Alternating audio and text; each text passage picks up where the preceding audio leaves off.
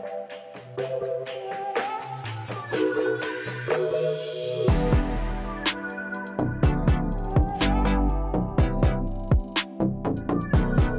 Bisexuals, welcome back to another episode of the Bisexual Agenda. I'm your host Kit Scales, and today is my sister's birthday when this episode goes out. So happy birthday, Emily. I love you so much. You are the best bisexual sister I could ever ask for. You're a star. So today we are welcoming Carl back to the podcast. He hasn't been on since episode 4, I believe, when we talked about crushes. And we're talking about Shiver Baby in this episode, which was released in 2020. And it's directed by Emma Seligman. And it's about a bisexual sex worker at a shiver. And if you want to watch the movie before the episode, go ahead. It will contain a lot of spoilers. And I've included all the trigger warnings as usual in the description. Thank you so much for the listener who recommended doing a podcast on this film. I had seen it already and I rewatched it with Amelia, and it's just bisexual chaos. We survived Mercury retrograde again. We're in Aquarius season, so it's a great time to just be a little freak, get a tattoo, reject authority in all forms. And yeah, hope you enjoy the episode. If you want to suggest an episode topic for the future, you can message me on Instagram at the Bisexual Agenda Pod, and I hope you have a good day. Welcome back, the only man allowed on my podcast. Well, the only... Yeah, I've had 2 other men on the podcast. Yeah, but I'm the only man that's allowed on the podcast. Like, let me get real. You're Those 2 were really uninvited. The only uninvited guests on the podcast. They just barrage their way in. No, but that was so embarrassing because that was when I did the one about open relationships, and by the time it came out, I'd broken up. And I was like, well, I'm still going to get out, I don't care. Yeah. Whereas it turns out, crushes are forever. So here I am. Yes, we love Carl. The best way to make a friend is to fancy them, bully them into becoming bisexual, and then become their regular friend. Yeah, I've basically just become your, project for about 5 years. That seems to be what's just happened. Kit just went, how do I want a man to be? Let's just experiment on this very malleable I'd like you to wear a crop top, Carl. Just all right, can you organise sure. that? Yeah, bought that mesh top. Yeah, it's all going a bit wild. I love it. So today we're talking about Shiver Baby. Yeah. Which is a actual bisexual film. Yeah, which I know. Most films are not. No. There's a lack. No. There's a lack of bisexuals out there. Yeah. Admittedly, in terms of sort of proportion of people in the world, there are less bisexuals or fewer bisexuals. No, that's not true. I honestly think, they're like, oh, it's 1.5%. I'm like, it's 50. Oh, that sentence was, 50. Yeah. It's bullshit. We're all until everyone accepts that they're all bisexual. We have to have this label, right? But yes, Shiver Baby came out in 2020. And it combines everything that I love, which is bagels, MILFs, and bisexuals. They're all the things I like as well. Oh my God. And it's great. And it's also, I don't know, it's kind of unusual because it's it was a short film and then it was made into a feature. The director's super young. She did the short film when she was in college. It's about a sex worker without being horrible in its portrayal of sex workers. And it has a bisexual main character, and the film itself is not biphobic, even though there's some biphobia in the film. Yeah, sympathetic, if not completely engaged with it, right? Yeah. Yes, and the director is bisexual. Sure. She's only in her mid-20s, right? Really, really. She's 27. Christ, what am I doing with my life? So I'm going to try and do a summary for anyone who hasn't seen it. A sugar baby goes to a shiver, and her sugar daddy is there, and her ex is there. And then she has to kind of deal with the fallout of different things that she's been keeping from people and different lies that she's been telling. And she's kind of trapped in one location. And the film takes place pretty much all in the house where they're having a shiver. Should we explain what a shiver is? It's a week-long period of mourning. It's essentially the bit that we see is basically a wake. Yeah. It's a sort of relatively Orthodox Jewish celebration, right? Yeah, yes. Celebration in very, in the same way awake. Sad celebration. Yeah. We've got Danielle, main character. We do. Maya, best friend / ex. Yes. Max, demonic man we hate. Mm-hmm. Kim, his hot wife. Yeah. His too hot wife, some would say. Yes, and then we have the mum and the dad. I'm just going to call them the mum and the dad. Debbie and Joel. Debbie and Joel. Yes, I did Google this earlier. So Maya, the ex-girlfriend, I spent the entire film going like, where the hell do I know her from? I've seen her in stuff before, and she's in Booksmart. She is in Booksmart, but she's blonde in Booksmart. Yeah, she's the one who the cool girl who goes to like Stanford, who's friends with like the like tech bro guys or the skateboarding guys. Yeah. Yes. So I also love Booksmart. Oh, I love that movie. That movie was so much fun. Yeah. I love the bit where they turn into Barbies and it's like Hillary. You know, like, what's it called? The one with Hillary Duff. Lizzie McGuire? Lizzie McGuire. Yes, when the cartoon version of her. It's like, that's how I feel when I'm on drugs. I'm just like, I can't move my body and I feel like a tiny cartoon woman. Because they had too much care. Like... Just like, whoa. That's like my worst fear. Being at like a murder mystery party and then being on drugs. Okay, so I think we're just going to go through our notes. Okay, what's your first note? First two men we meet are both daddy. Oh no. Yeah, there we go. That's the standard of film criticism you're getting now. Mine is opening line, yeah, daddy. And I was like, kept cringing, and Amelia was like, it's not that cringe. And I was like, it is cringe. It is because of the context of the film, right? Like the entire point is like, this is quite clearly meant to be not... I'm into like DILF and MILF culture, but I'm not really into daddy culture. Yeah, right. Yeah, I'm not a massive fan myself, but like it's... I think... Because immediately after that, right, they like get up and then they're just like immediately like there's no like post-coital cuddling. She's checking her phone, he's like simpering over and like forgets to pay her and is like with the cup of coffee or whatever. It sort of immediately is telling you that like he's a bit cringe. Yes, it opens it up nicely. We love a film that opens just on fucking, and it kind of shows the awkwardness of like, oh yes, you've had sex with someone for money and now you have to be like, hey, remember that money? Maybe like put a pin in this and we can maybe talk about it later. But I've there's this film, I think, apart from what it does is it sort of undermines everyone's sexiness. Everyone on the surface is like an incredibly hot, attractive person, and it undermines their sexiness in different ways. And what's interesting, I think, here for Max is that we get his undermining before we actually get him. Right in the rest of the Shiver, he's very like assured and seems very like in control. But here he's vulnerable and he's very like undermined. Whereas for the other characters, we get the setup and then the undermining later. And it's just interesting that it's done that way round for Max, I think. Yeah. Yes. And he gives her a bracelet, which is key later. Yes. He gives her a very expensive bracelet. Chekhov's expensive bracelet. It comes in Act 3, I'm telling you. It's coming. Another thing is she's like, oh, I've got to go somewhere. And he's like, oh, do you have another client? And she's like, oh, yeah. Like, he's cringe. He's asking her if she has other clients, which is inappropriate, really. Yeah, it feels He's like saying something about how he loves supporting like female entrepreneurs or something. Well, he says females and then female entrepreneurs, right? So he says like, I love supporting female entrepreneurs. And it's like, oh man, this guy's Reddit as fuck. Also, actually, I think crucially at this point though, he says like he wants to support her through like grad school and stuff. As a viewer, we assume that's true. We have no reason to not believe that until subsequently we learn that that's like not what she's doing. So she's lying to him about why she's involved in the like sugar baby, sugar daddy relationship. The viewer, we're learning with Max here about what she's doing. And then that gets like slowly ebbed away as the film goes on. Honestly, I'm like, I think sex work is like the worst and hardest customer service job. And people act like it's easy. And it's like, in what world is it easy? In a bar sucks.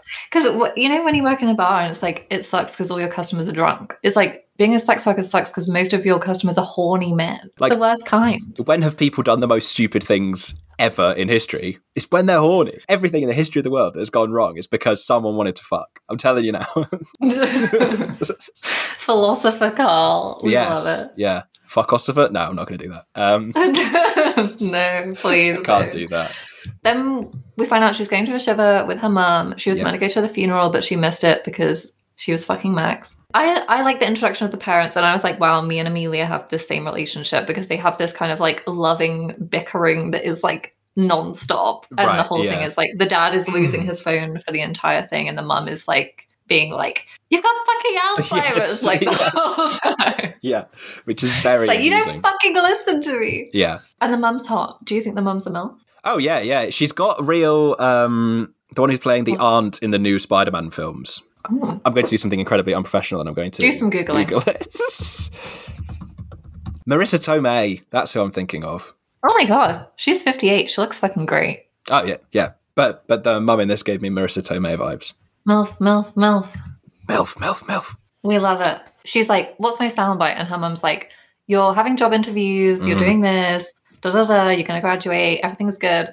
And then it cuts so she's like, Mum, who died? Yes. Which I think is so funny. Yeah, the most important thing is how you appear to the family and like the success that you're like, supposedly having, as opposed to anything to do with actually who's died, right? It's all about the secondary layer of social interface, right? The general atmosphere of this is like, I haven't watched it for ages, so I can't remember exactly, but it reminded me a bit of like in The Graduate, where I've never seen that.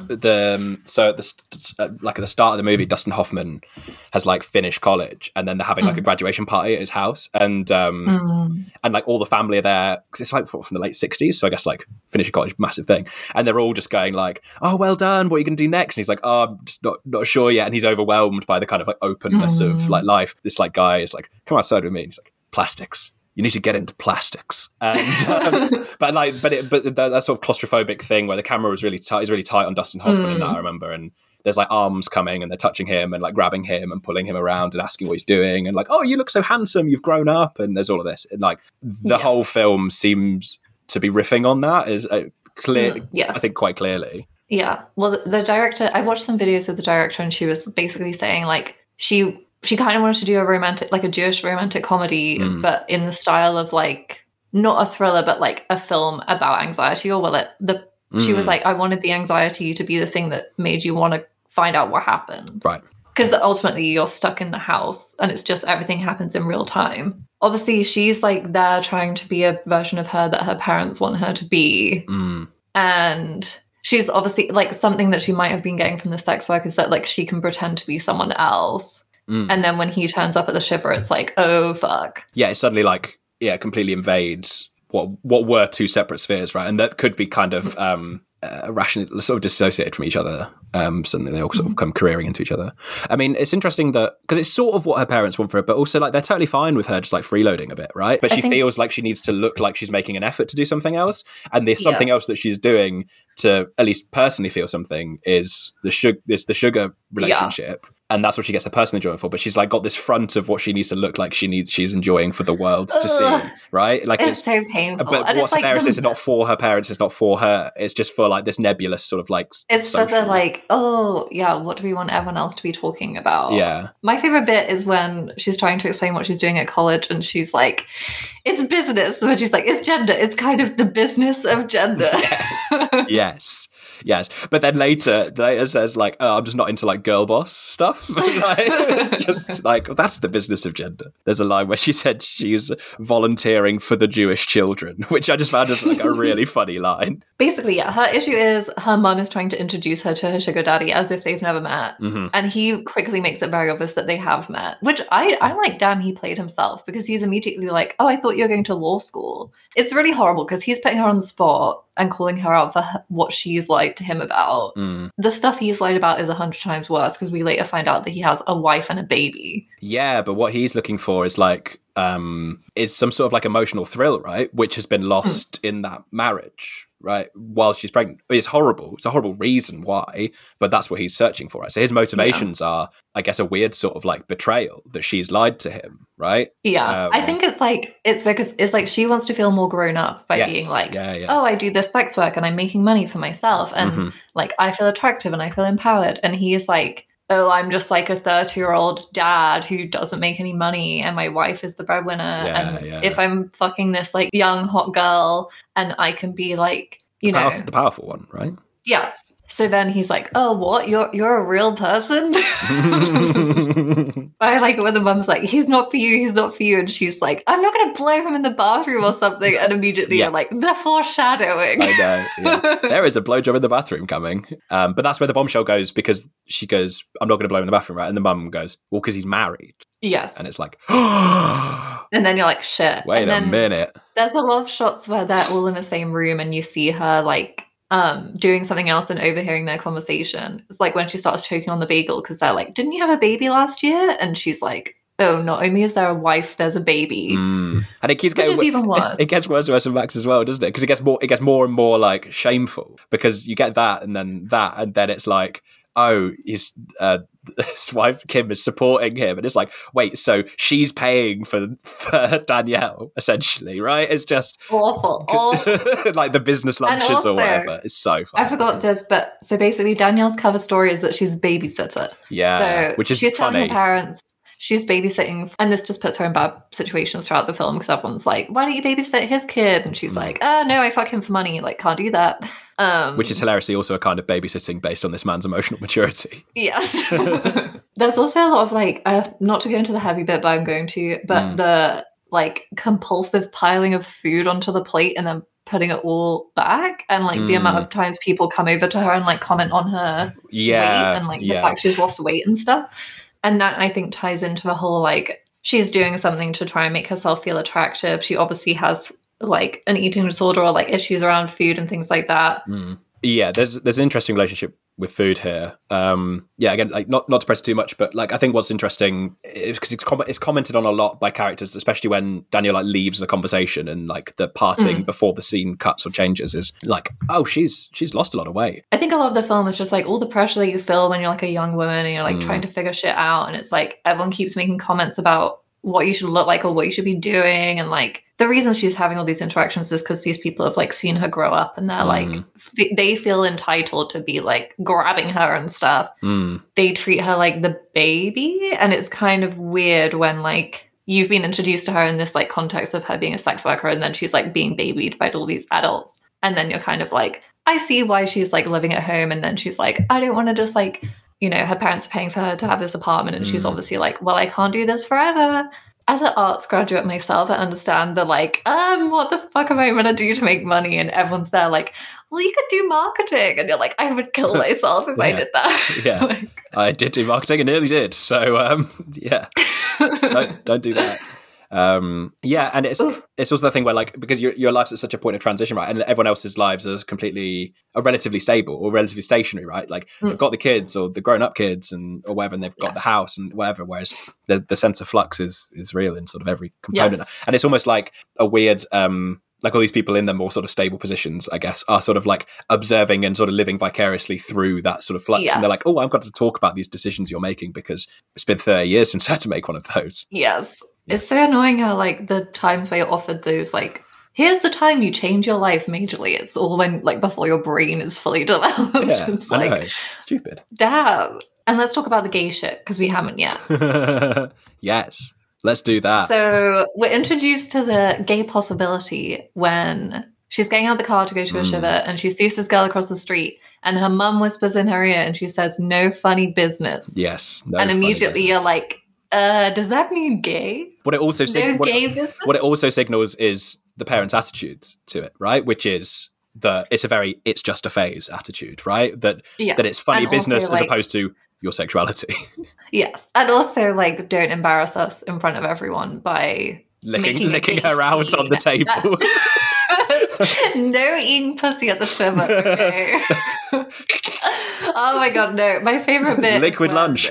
Sorry. I'm so sorry. It just came out. I'm so disappointed in myself. You're going to be cancelled. Cancel me. I say it with love. Like, throughout the whole film, basically Max is being so patronizing towards her because obviously he's like, oh, I have all this shit on you. That's kind of how he kind of enters the scene before his wife turns up. He obviously has no fucking forward thinking because he's like, I know, right? Oh wow, I can find out more about her from her parents rather than like, fuck, my wife will be here in 20 minutes. Yeah, film would work if he was very reserved for a bit. It's like, you need to he needs to be a chaos agent for 15 minutes for the sake of like, you know, plot narrative motion. But like, yeah, he's making it very obvious that they know each other. He's like, well, he says they met. He's making her embarrassed. Where did he say they met? They met at. They said they met at like church, and then everyone's like, "But you'd never go to church," and like because he's clearly like kidding himself, right? That she's into it for him. When he talks about there's a bit where she's talking about her babysitting job, which is obviously the sex work, and the parents are like, "Oh, but you only babysit for one family. We see the check come in every month," and he obviously then twigs that that's his money, and he's like, "Oh, like." I'm the only one. Like she doesn't have other clients.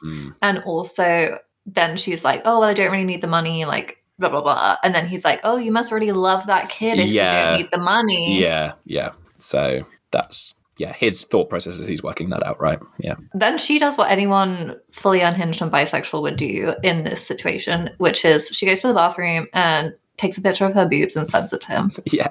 Yes, which I actually really loved, because it could have been very easy for the movie to present this as kind of a very uncomplicated, like, coerced relationship in which he does have all of the power and agency. And it's like, actually, no, this is a kind of dance in terms of like who is trying to make the other one really awkward and in a really complicated situation here, right? And I loved that the film did that. I loved that it did that, because it was just like, oh, right, okay, no, she is enjoying this. Like, she is getting something out of it. She's enjoying. Well, she's like, hey, you might think I'm dumb because I'm not going to grad school, but like, now I'm going to text you a picture, you're going to have a boner or a shiver. Like, that's your problem now. Yeah.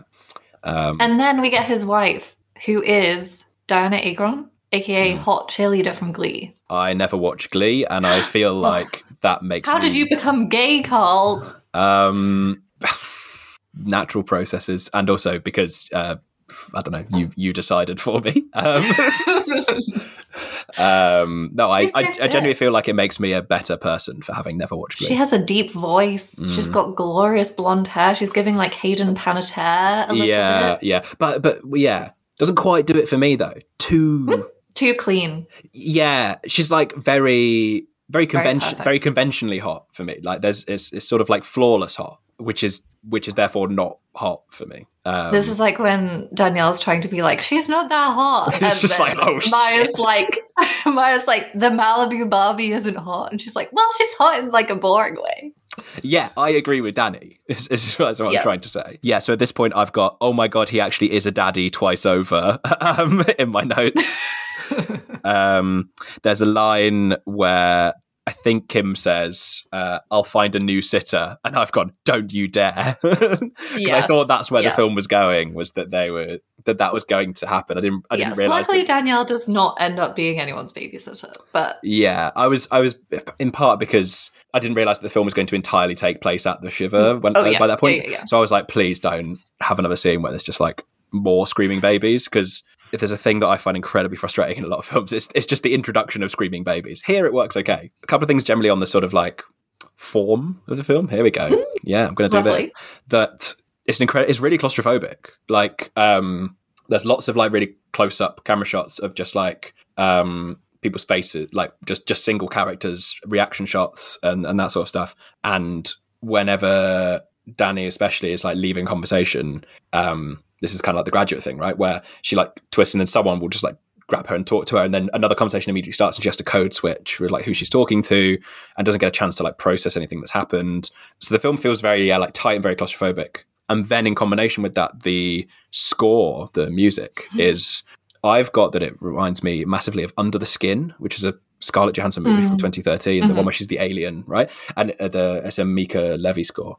But it's very like horror movie-esque and sort of strange horror sci-fi-esque kind of thing, where it's like lots of twangly like synthy strings.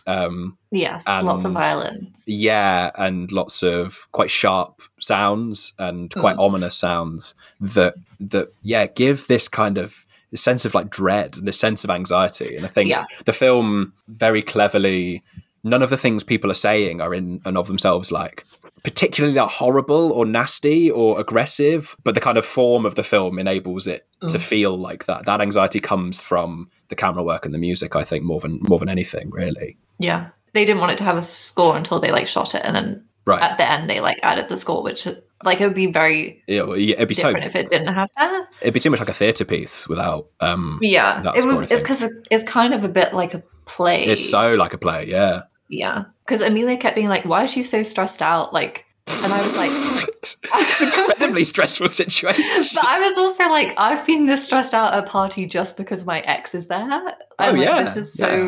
This is so much more complicated, and also like, because it's the Shiver, it's a place where you can't leave without seeming incredibly rude. And you know, if you're at like a family event, it's like, well, you just have to wait until your mum and dad want to leave, which is always like 7 hours after they say they're going to leave. Oh, another bit that I love is when Max, this is after the boob shot, Max comes over to Maya and Danielle, and this is when you've kind of worked out, okay, they used to date, there's some animosity there at the moment, there's like kids running around, but they're the only like young adults there. Yes. So there's obviously a lot of focus on them. And Maya's kind of what Danielle thinks that she should be. Like, she is the one going to law school.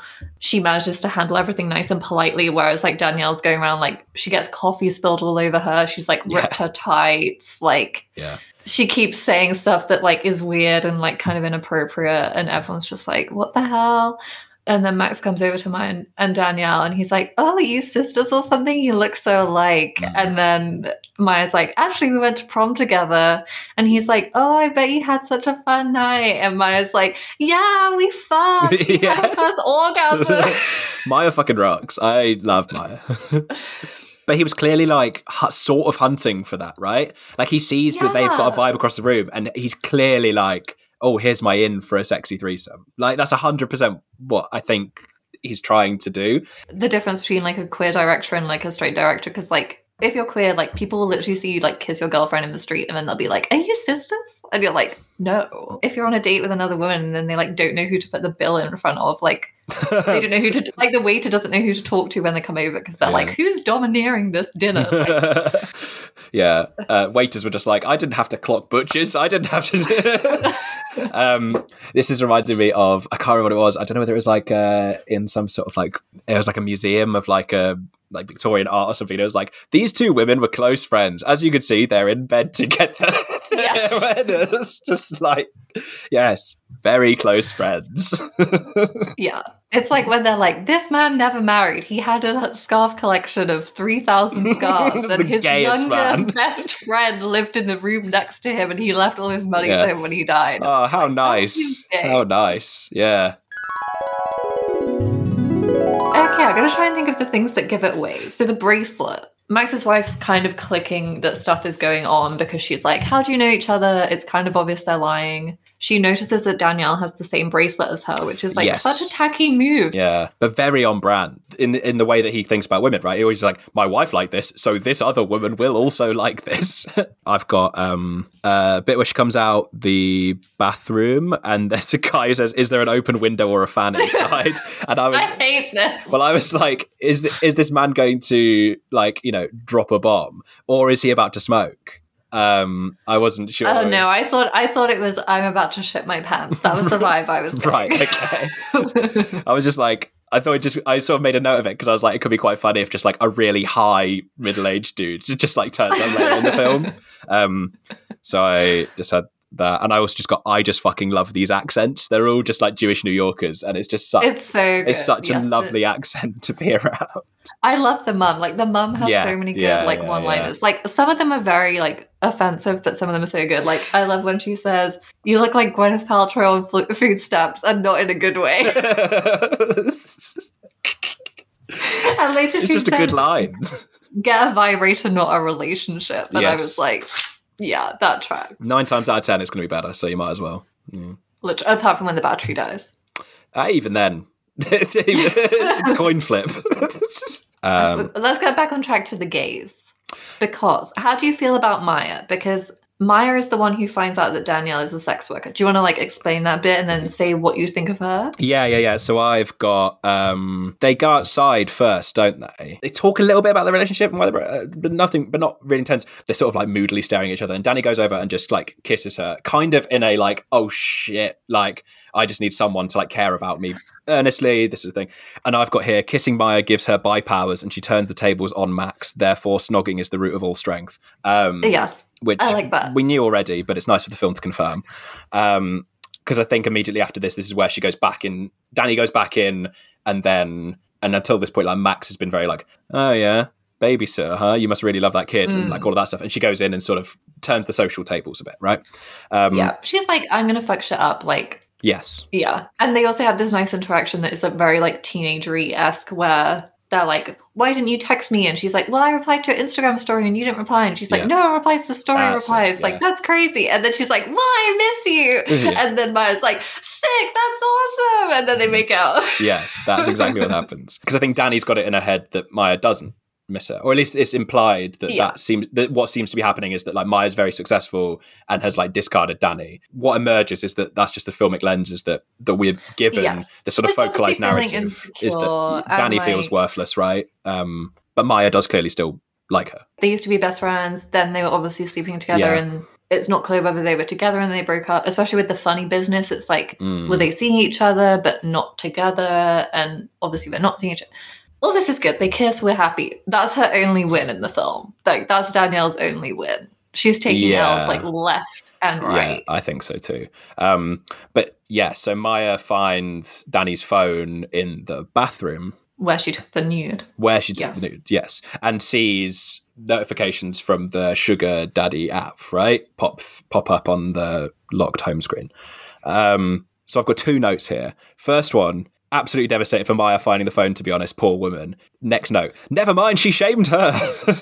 But obviously people hurt and say dumb shit. When Danielle's freaking out and is like, where's my phone? Maya's like, oh, I might have seen it. And maybe you should go find it because someone else might. To let Danielle know I've seen it. Yeah, she knows. Yeah. And she calls her a whore, but I missed that this time. Yeah, yeah. Okay, yeah. Yeah. That was what sparked my never mind she shamed her. Yeah. She calls her a whore, which we hate. Yes. We didn't cover this, but Danielle follows Max to the bathroom. She wants to go down on him. He kind of is into it and then oh no, because he's like, we can't fucking do this right here. My wife. Yeah. And then she obviously feels like, oh God, I'm so fucking stupid. Why did I do that? And then she kisses Maya and then we're like, yay. And then it's like, oh, Maya thinks I'm a whore. Great. Plummeting down again. And now someone else is going to find my phone. Yeah. I wonder if the illusion was shattered for Max at that point because it's now they're now too entwined. I think he knows it's too risky. Yeah, it's too close. But also, I think in some kind of weird way, he doesn't want it because she does, but she obviously wants it from this weird place of I want to get back to what our relationship is normally and how we normally interact together, because right now we're interacting really weirdly. And it's for the best that they don't, because I think it would feel very icky as a viewer. Well, yeah, but it's almost like Max just needs to know that he's got her, right? He's just because there's no monetary transaction in this bit going on, and he's just I've got you. I don't actually need the sex. I just need to know that someone wants me. Yeah. Which is its own weird thing. I think then she's suddenly in a conversation with her parents and with Kim and Max, and the baby starts screaming, and that's where they try and give her the baby. The film is so good at making these totally normal and often quite cute things the parents are saying so sinister. Yeah. Because they keep calling her a baby and stuff, and the dad starts talking about how he had to pick her up from school once because she got rejected from a boy and it destroyed her self-esteem. And obviously you're there Stop. Hey, please don't tell my trauma as a funny story, Dad, which parents love to do. And then I've called it the stop scene when there's lots of she starts screaming, quick cuts, and everyone keeps asking questions, trying to give her the baby, and the baby's just screaming, and she's faced with her own her imagined disappointment from her parents, and with this fractured relationship with Kim and Max in front of her. The saddest bit is when, I love the mum. I love the mum. And me and Amelia were both damn, imagine having a mum who loves you and says nice things to you when you're fucking up. Because she is just a total hot mess for the whole film. Yeah. And there's the bit where Max spills the coffee all over Danielle and the baby. And everyone's like, oh my God, the baby. And then mum goes, oh wait, are you okay? Yeah. Oh, she's drenched. It's heartbreaking. Yeah. And then when she's trying to dry off her shirt, and Danielle's to the mum, she just goes, Mum, are you disappointed in me? And then the mum's about to reply, but then someone walks in and she's like, what? No. And then she keeps being there's something going on with her. I don't know what it is. And it's when we get to the final moment where she's carrying the books back in, and then the wife is trying to give her the baby. Max comes over and starts trying to wrestle the baby off her, and then she ends up smashing the vase. Yeah. Everything's on the floor. And then she's having a breakdown on the floor, and the mum comes in and she's like, it's an emotional day, everyone's feeling it. Yeah. And and it's just oh gosh. Yeah. Mum, broadly speaking, does a pretty good job, I think. She's doing a good job. And the dad is just fully oblivious. The mum's our daughter is going through an existential crisis, and the dad's I can't find my phone. Yeah. The mum is trying to network at this shiver as well. It's oh, could you get her a job? And it's just Mum, stop.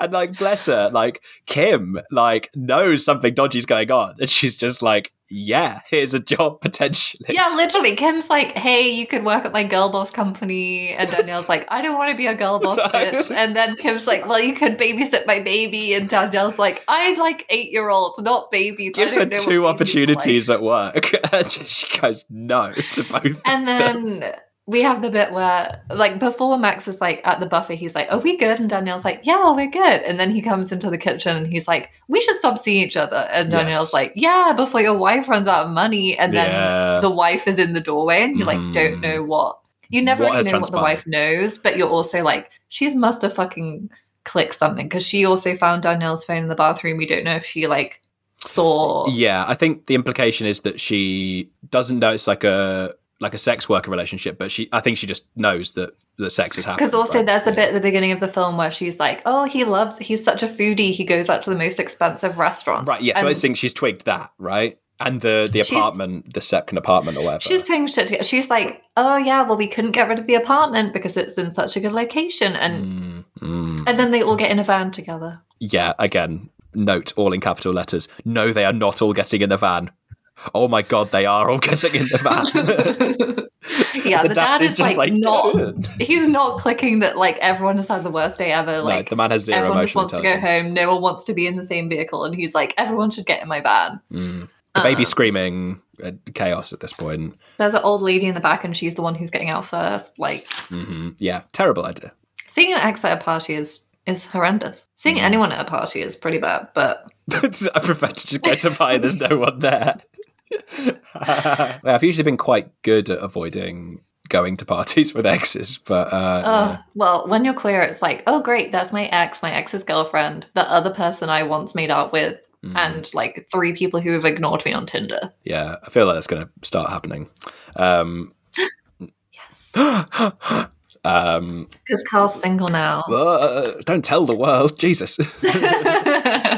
Oh God, stop. No, my phone's popping off already. Jesus. Well, do you have any final thoughts on the film? Broadly, just like really liked it. And I liked that it was short. Like two-day films are just so bloated. It's like a clean, 80 minutes? Really nice. Really nice. Bam. Good bisexual representation. Oh, the film ends. We should talk about the film ends. There's all this chaos going on in the van, and Maya and Danny hold hands.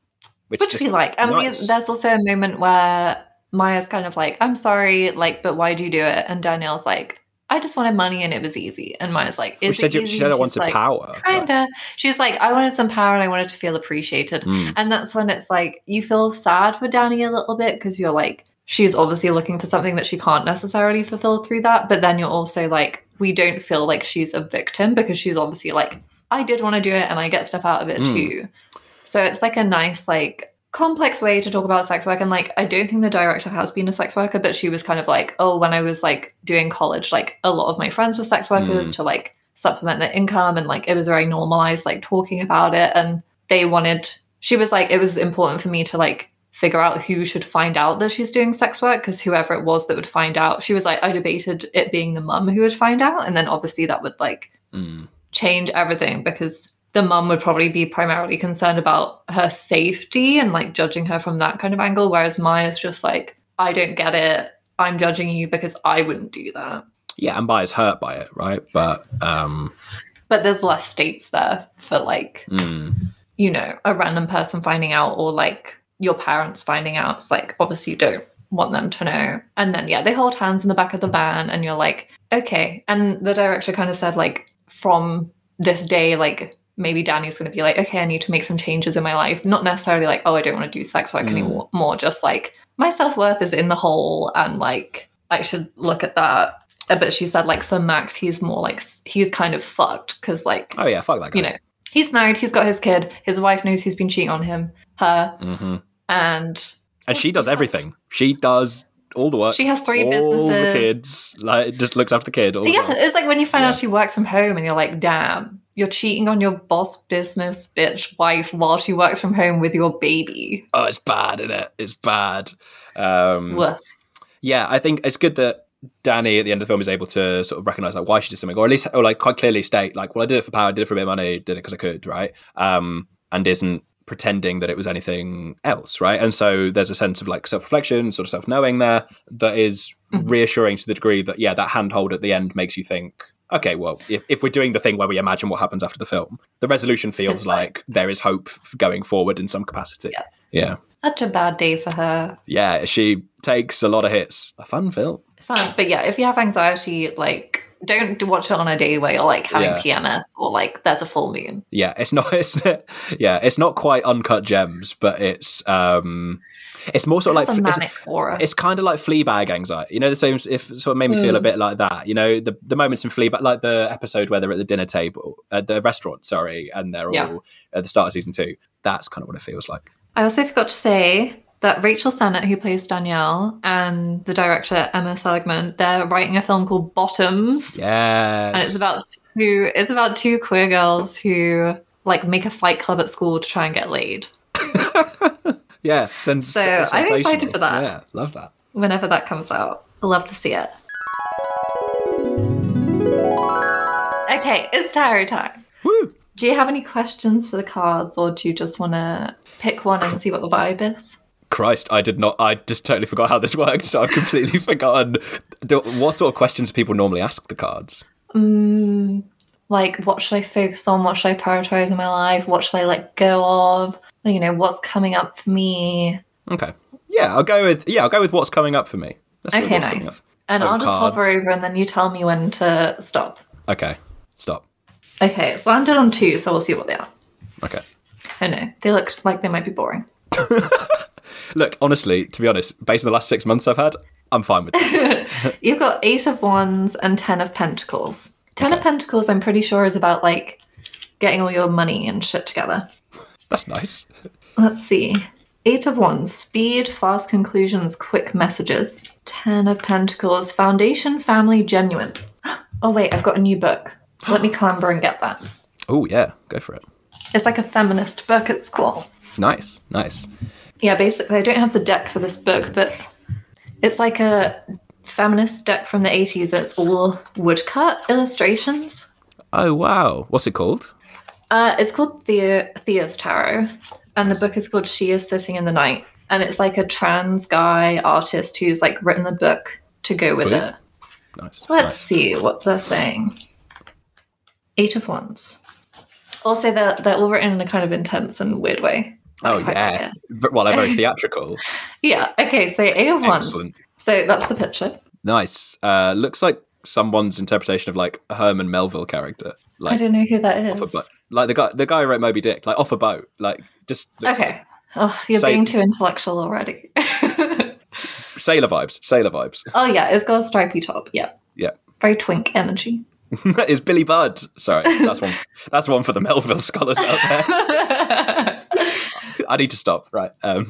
Okay, so here's someone really tearing through obstacles barefoot and sleeveless, ready to bruise up their legs with the effort. They're full of motion and getting results. This card suggests some level of grounding of the Wands' restless energy. Okay, so the Wands are associated with air, and that's what element you are because you're a Libra. Damn right I am. Yeah. Air sign, baby! Bimbo queen.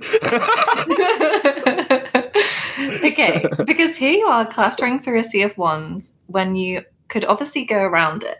While implicit in Wands is the enjoyment of obstacles, daring yourself to release that album, face that conversation, bike through the winter. A necessary balance for that manner of approach to life is the peace, however brief, that follows on the heels of making it. So you grow more when you're pushed to, but you also have to have a second to notice that and revel in it. Okay, you're probably feeling restless still, but if you can just stop and admire your work, then when you get this card and realize that you've made it, try not to fight unnecessarily all the time because you'll get exhausted, although some exhaustion is just great. You can feel the adrenaline rushing through you still, and it is glorious. Wow. Yeah, that makes sense. You've been battling it out. Yeah. So is this the... That's 10 of Pentacles. 10 of Pentacles, yeah. God, look at all those pentacles. Yeah, jeez. So many. So this is established comfort and gathering of past knowledge. Okay, surrounded by pentacles, seated on what appears to be a rolling hill or pile of pillows or blankets, draped in patterned clothing, this person reaches her arms out beyond her peripheral vision to amass the floating coins that surround her. This is a card of abundance. The 10 of Pentacles sometimes lacks awareness of this wealth, though, and asks us to evaluate what we possess and to consider whether we are denying our potential resources or taking pleasure in what we have and sharing the wealth. Okay, I feel like these two kind of make sense together because the first one's like, you've been battling it out, even though you need to be like, okay, look how where we've got to through that.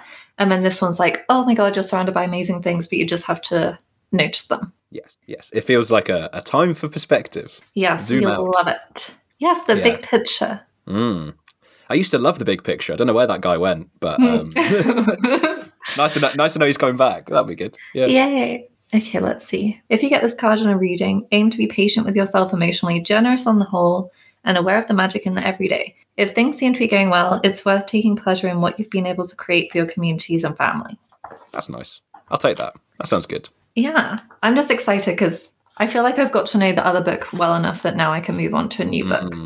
Right, to the extent that like you're able to triangulate the readings across like the books and sort of see these overlaps and stuff. A little bit, and it's also just nice to see, because the cards I have are very simple, so it's nice to see the illustrations that have more of a story to them. Sure.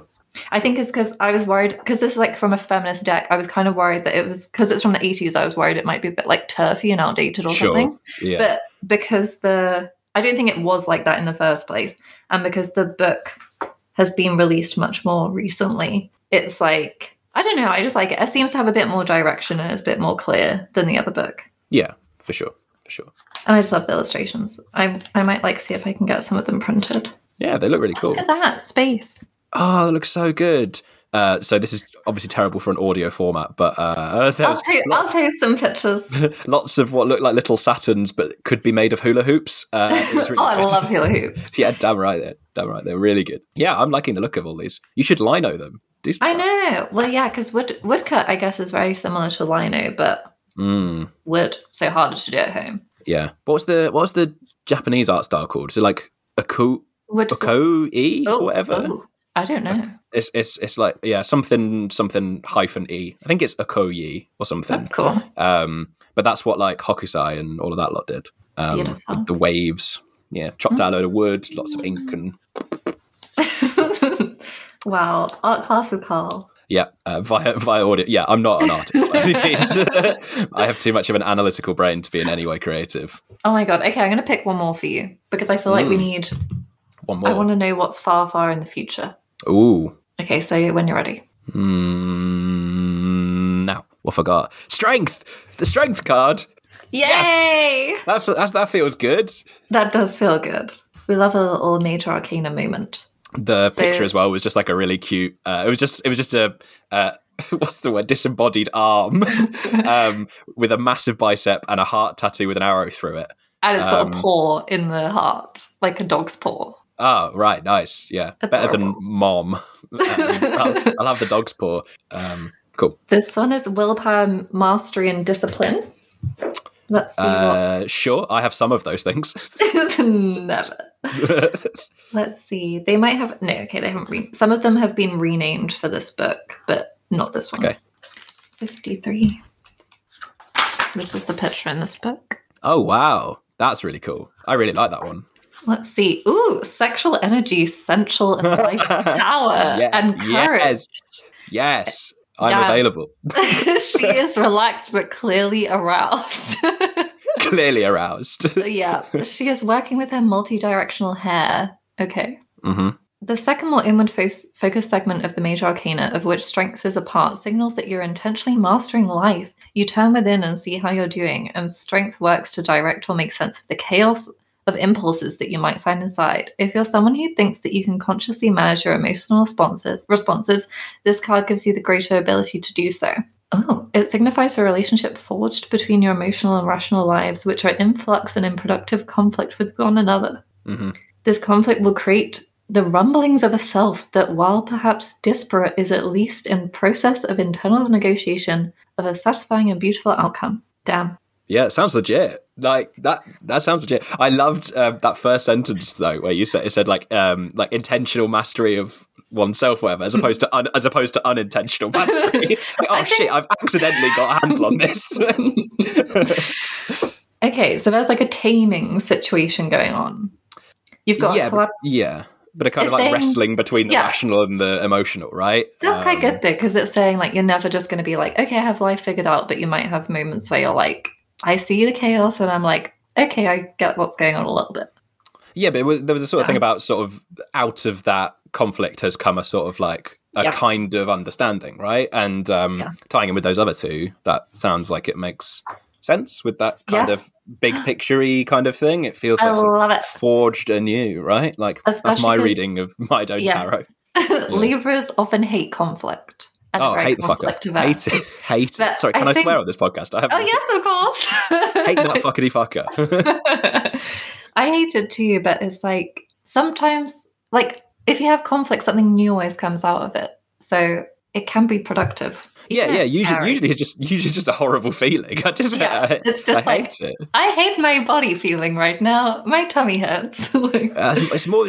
I mean, there's a part of, I don't know whether this is a Libra thing, maybe this is just a me thing, but the sort of effort that one has to put into being like frustrated at something or angry at something or in conflict with something or someone is just so much effort. It's way easier to just like get on. And I guess the sort of being annoyed by that sort of stuff is just like, it's just hard to maintain. And do I have the energy for it? Nah, not really. Exactly. We're at peace. We're wrestling with ourselves. We are relaxed but aroused. Yeah. I love it. You're going to have some sexual power. That's good. That'd be nice. Yeah, that'd be really nice. Okay, I love it. I might do one for myself just because I want one now. Yeah, do it. Yeah, after a relatively positive. It's nice when someone's had a relatively positive one. I think my last one was Carnage. I can't remember. Was it not good? Oh no, that was. No, I think it was just like uncertainty and sort of like new territory sort of thing. Damn, that was a long time ago. Okay, this one's immediately the moon.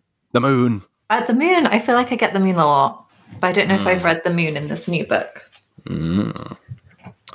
Waxing or waning moon. It's a crescent moon. Yeah. Oh, that looks like the Princess Kaguya, the Ghibli film, and again another Japanese fairy tale, right? Like myth. The girl who grows out the bamboo shoots. I don't know that one.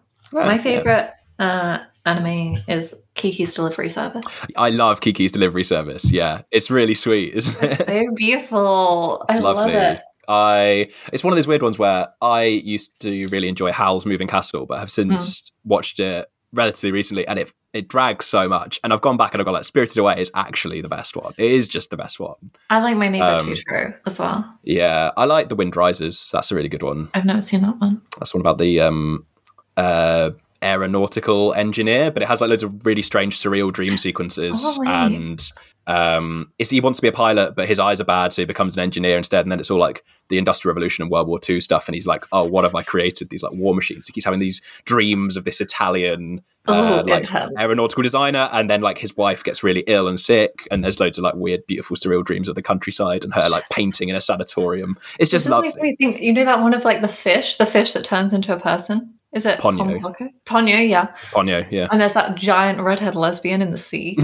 Love her. Yeah, that's a mood. It's like, I want a wife who's just bigger than my yacht, like, and just floats around. Yeah, a particularly nautical lesbian. Let's go. Okay, the moon. Intuitive feeling, spiritual growth, woman-centered strength. Okay, on the moon card, someone rides on the water.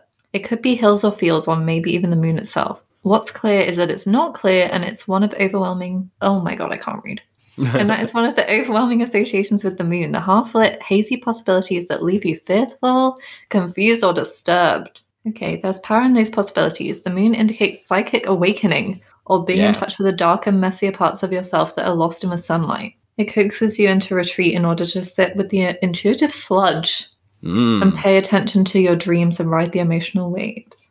Okay, I have more access than usual to creativity and intuition. I might have disturbing dreams. Okay. Have you had any disturbing dreams recently?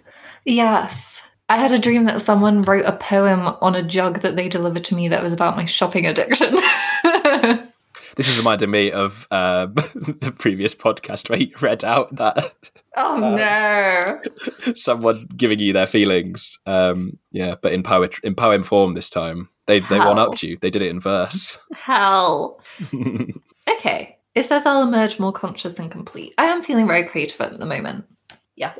Yeah. I'm unsure on the first half of that, where it's like all the brooding darkness. That it's because the moon, the sun and the moon go next to each other in the major arcana, I think. And the sun is very much like everything's illuminated. You see everything very clearly. Everything's very positive. And then the moon is like, you need to wade into all the darkness and messy bits to come to a clearer understanding, because at the moment it's not clear. But it's more like an internal process. Because like the moon in astrology, like your moon is about like your feelings and how you process things. Sure. And then the sun is like how you are with others. Gotcha. But yeah, I got given 2 moon tarot prints, and then I put them up with my glow in the dark stars. Ah, nice. Beautiful. That's wonderfully nostalgic. You know, when like as a kid, when people had those like stars all over. I know, it's because my friend Esme was like, "Oh, I bought some glow in the dark stars because I used to have them as a kid," and then I was like, "I want that." And then I saw some in a shop, and I was just like, "Meep." Did you not have them as a kid then? So you're not getting the nostalgia? I did have them as a kid. But I was too scared to put them on my ceiling this time in case they like fell on me in the night. Because I have bumpy walls. Ooh, there's different stakes when you're renting to putting up glow in the dark stars. Yeah, me emailing my landlord, "Hey Colin, I know you have a no blue tack rule, but I really want some glow in the dark stars on my ceiling."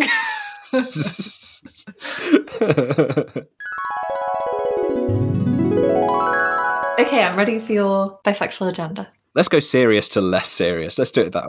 Okay, nice. Yeah, heavy hitters first. Heavy hitters first, yeah. No, thing that has annoyed me recently, and in part is, I mean, I say recently, like I've been like less online than I sort of have previously been known to do. So, yeah. But there was a spate of like, I was seeing a lot of people calling real human beings queer bait, and it just really annoyed me. Like, yeah.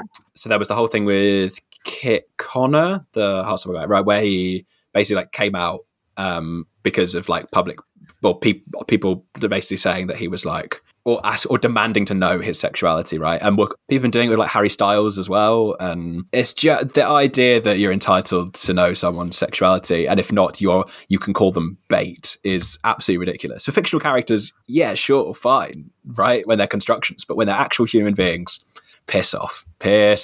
Yes. Yeah. Because like queer baiting essentially is like when a show makes it look like it's going to have a queer storyline and then it doesn't.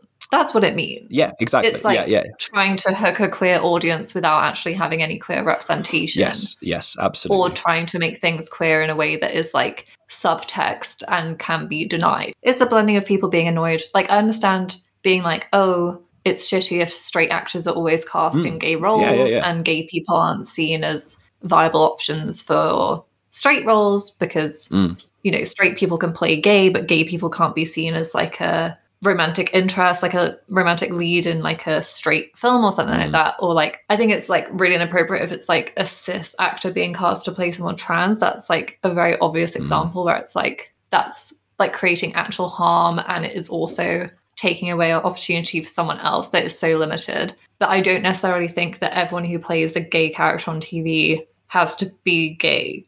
It feels like because it's not. It feels like because it's not always like an outward identity thing, right? Like it can be very private and internal, right? It's not something that people like display all the time in the same way that, I don't know, someone's race or ethnicity or gender identity and presentation can be way more sort of outwardly presented, right?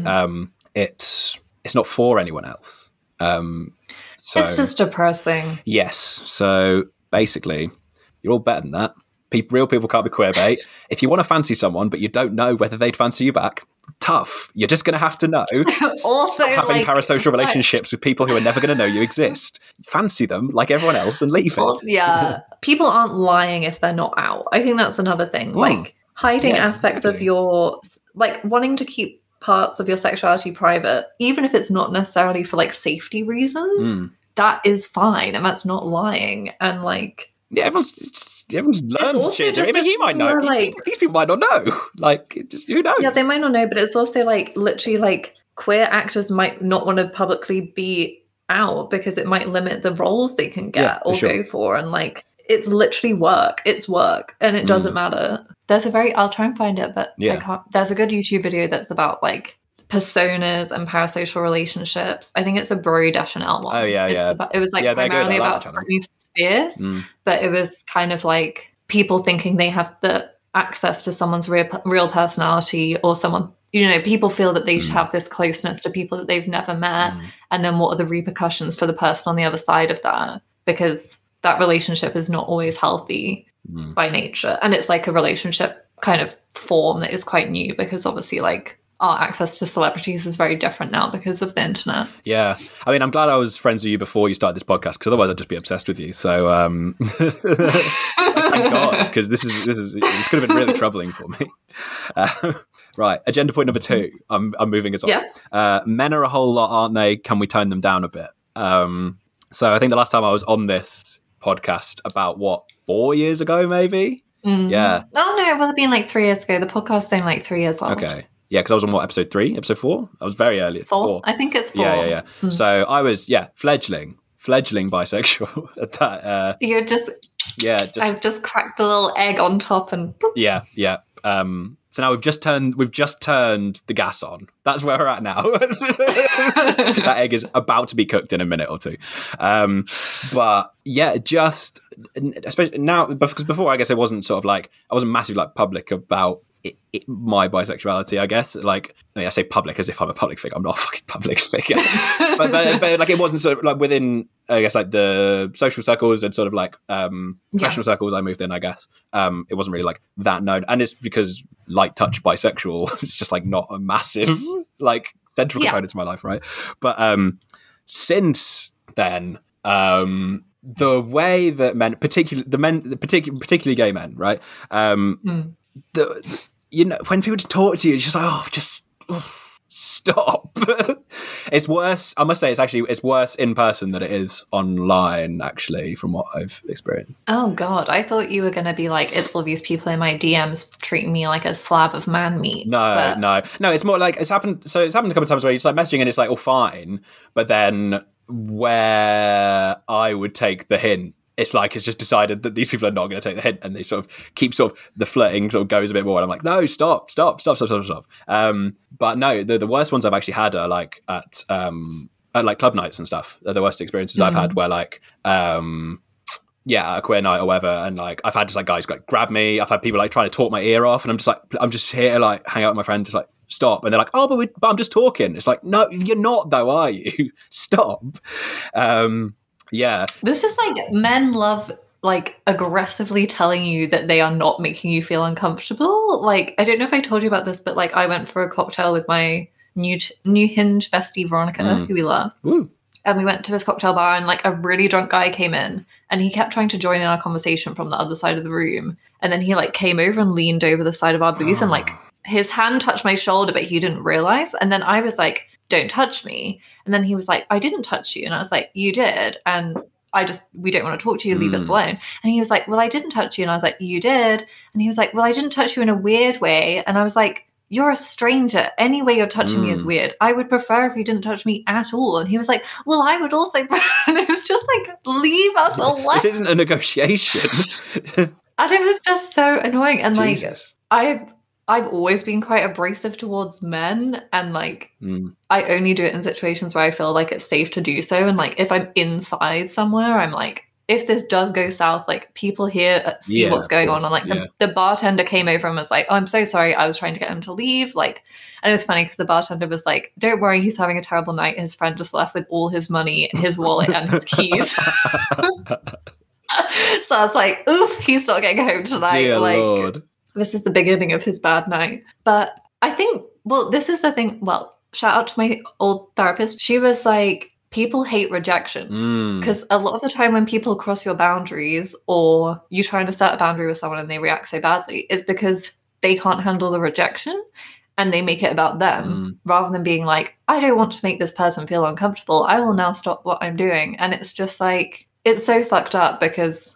you could just be like, oh, I'm sorry. You're going to hit on people sometimes who aren't into you. You're going to misread signals. And there is like a more graceful way to deal with it. And men have not got the memo on that. Well, just read the fucking room. Like, it's quite, I find it so obvious when someone isn't into you. Like, it's so obvious when someone's not into you. But also, like, I think some people think that the context of a club is like, fair game. Yeah, fair game. Or just like, oh, I'm here because I want to fuck. And that is not necessarily, that's not the vibe that everyone else is having when they're out. Some people are just like, I want to dance with my friends. Some people are like, I just want to chill. Like, it's just very presumptuous. And yeah, I've had it too, like with gay men being especially grabby with me. And it's like, that's why I don't like going to gay bars. Like queer bars seem better. But then obviously it's like, this is like, I won't go into it, but the whole thing of like the safe space and queer safe spaces, it's like people aren't necessarily safe to be around because they're queer, and like, yeah, exactly. Everyone should be more mindful. Yeah, and like people's boundaries. The thing I felt, there's almost someone, like grabbed me in a club and sort of like pulled me away from my friends into like this thing, and I was just like, what the fuck are you doing? Like, I'm pushed them away and walked off. But I was like, I'm 6'1". I'm quite big, and I'm pretty confident and assertive and all of those things. And I was just like, if I like, even then I felt very intimidated, and I said to my friend, like, I need to go home. This is just like kind of fucked me up a bit. And I was just like, and even then I sort of, I was sort of comfortable in getting myself out of that situation. Like, if it comes to it, I would back myself to like smack someone in the face. I would hate the idea of it, but like, I'm relatively strong. So like, if it comes to it, I could like, wrestle my way out. But it's so depressing that you even have to think about that, because it's like, if anyone else, like, even then, like my experience is not as terrifying as a lot of women go through. A lot of smaller twinks go through. I don't know. Yeah, I don't know. It's just, yeah. We've identified that you're I'm an otter. Yeah. You're literally like Futch. You're Futch, but for men. I don't know what that is. Futch? Yeah, like soft butch, like femme butch. Oh, right. Like, yeah, 100%. Yeah. Yeah. I'm a teddy bear butch. I'm a masculinity's feminine end. Yeah. Yeah. Yeah. Yeah, well, I guess you're like a cuddly mask. A cuddly mask. I don't know what the like real scales are. Yeah. All very amusing terminology. Yeah. No, men suck, and like drunk people especially, like. Oh yeah. People love. I think actually it's cocaine. I found cocaine is the worst for people talking to me ridiculously. I'm like, no, you can stop now.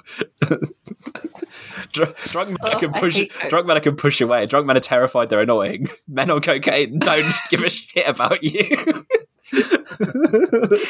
Oh god. Yeah. Actually, this just reminded me of this one. This guy was like talking to me. He was so coked up, and it was like a queer night, and he's just like talking me off. And it was the one who was like, "Oh no, we're just talking." I'm like, "No, we're not, though." And he was like, I could see that he could see that I was slipping away, and so he went for like a Hail Mary, and his Hail Mary was, "Do you know I earn £80,000 a year?" And I just burst out laughing. That's so funny. That's supposed to impress me. Weird. What men think they're so like, funny. Points are? It's like, well, in that case, I'm fucking all yours, mate. Shag me with your sort of gold encrusted dick. It's like, what a ridiculous thing to say. Oh no, that probably means he's like works in banking or some shit, or has invented an app. Yeah, works in finance. Yeah, just immediately suspicious. Not on our side. There's definitely some. He's like closer to war crimes. Yeah, the corporate gay. We do not like them. So the third thing on my agenda, I would strongly recommend what I did over Christmas, which was alternating between cough syrup and mulled wine. I feel like I need to put a PSA for like the teenagers that listen to this. We do not recommend drugs. We do not recommend this. However, they're fun. No.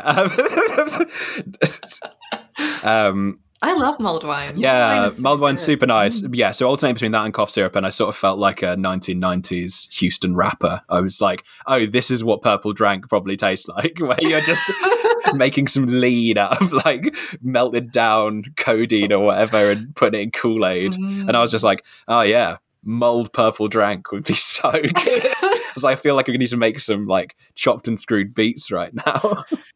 Anyway, it was just sort of a very enjoyable, this sort of, it was like your general sort of like Christmas mulled wine woos with just a little bit extra. It was good. It was good. A bit more on the wonk. It was wonky. Yeah, it was a bit wonky. I love making my own mulled wine. I was very into like making Bailey's hot chocolate over like lockdown and stuff. I've never really Bailey's is too sweet. Also, hot Bailey's. Chocolate literally makes me feel sick. Really? Like, I know I'm an adult now because I'm like, it's too sweet, Yeah, I like a hot chocolate now and again, but Bailey's doesn't really do it for me. Yeah. Yeah. You're a sophisticated guy, I guess. Not at all. No, I'm a cretin. Great note to end on. Oh, and we can promote your podcast. Yeah, I am also now a podcaster. Yeah. My friend Saad Mabul and I run a podcast called It's Closing Time, and it's only on Spotify because we play music on it, but it's all about the closing tracks on albums and how they're a specific art form. And we go through a variety of albums, play a section of deep cut album tracks, finish off with the closer, chat about why they're so good.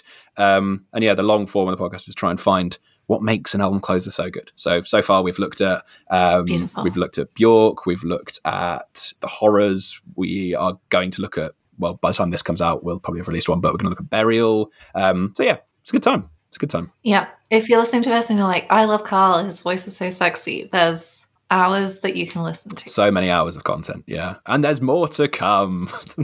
Yay! Yes.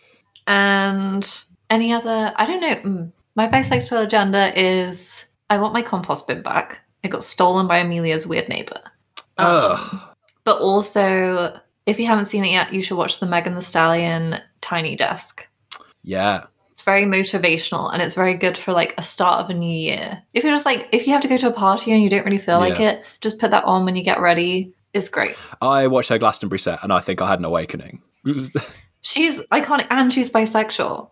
Might be the hottest person on the planet right now.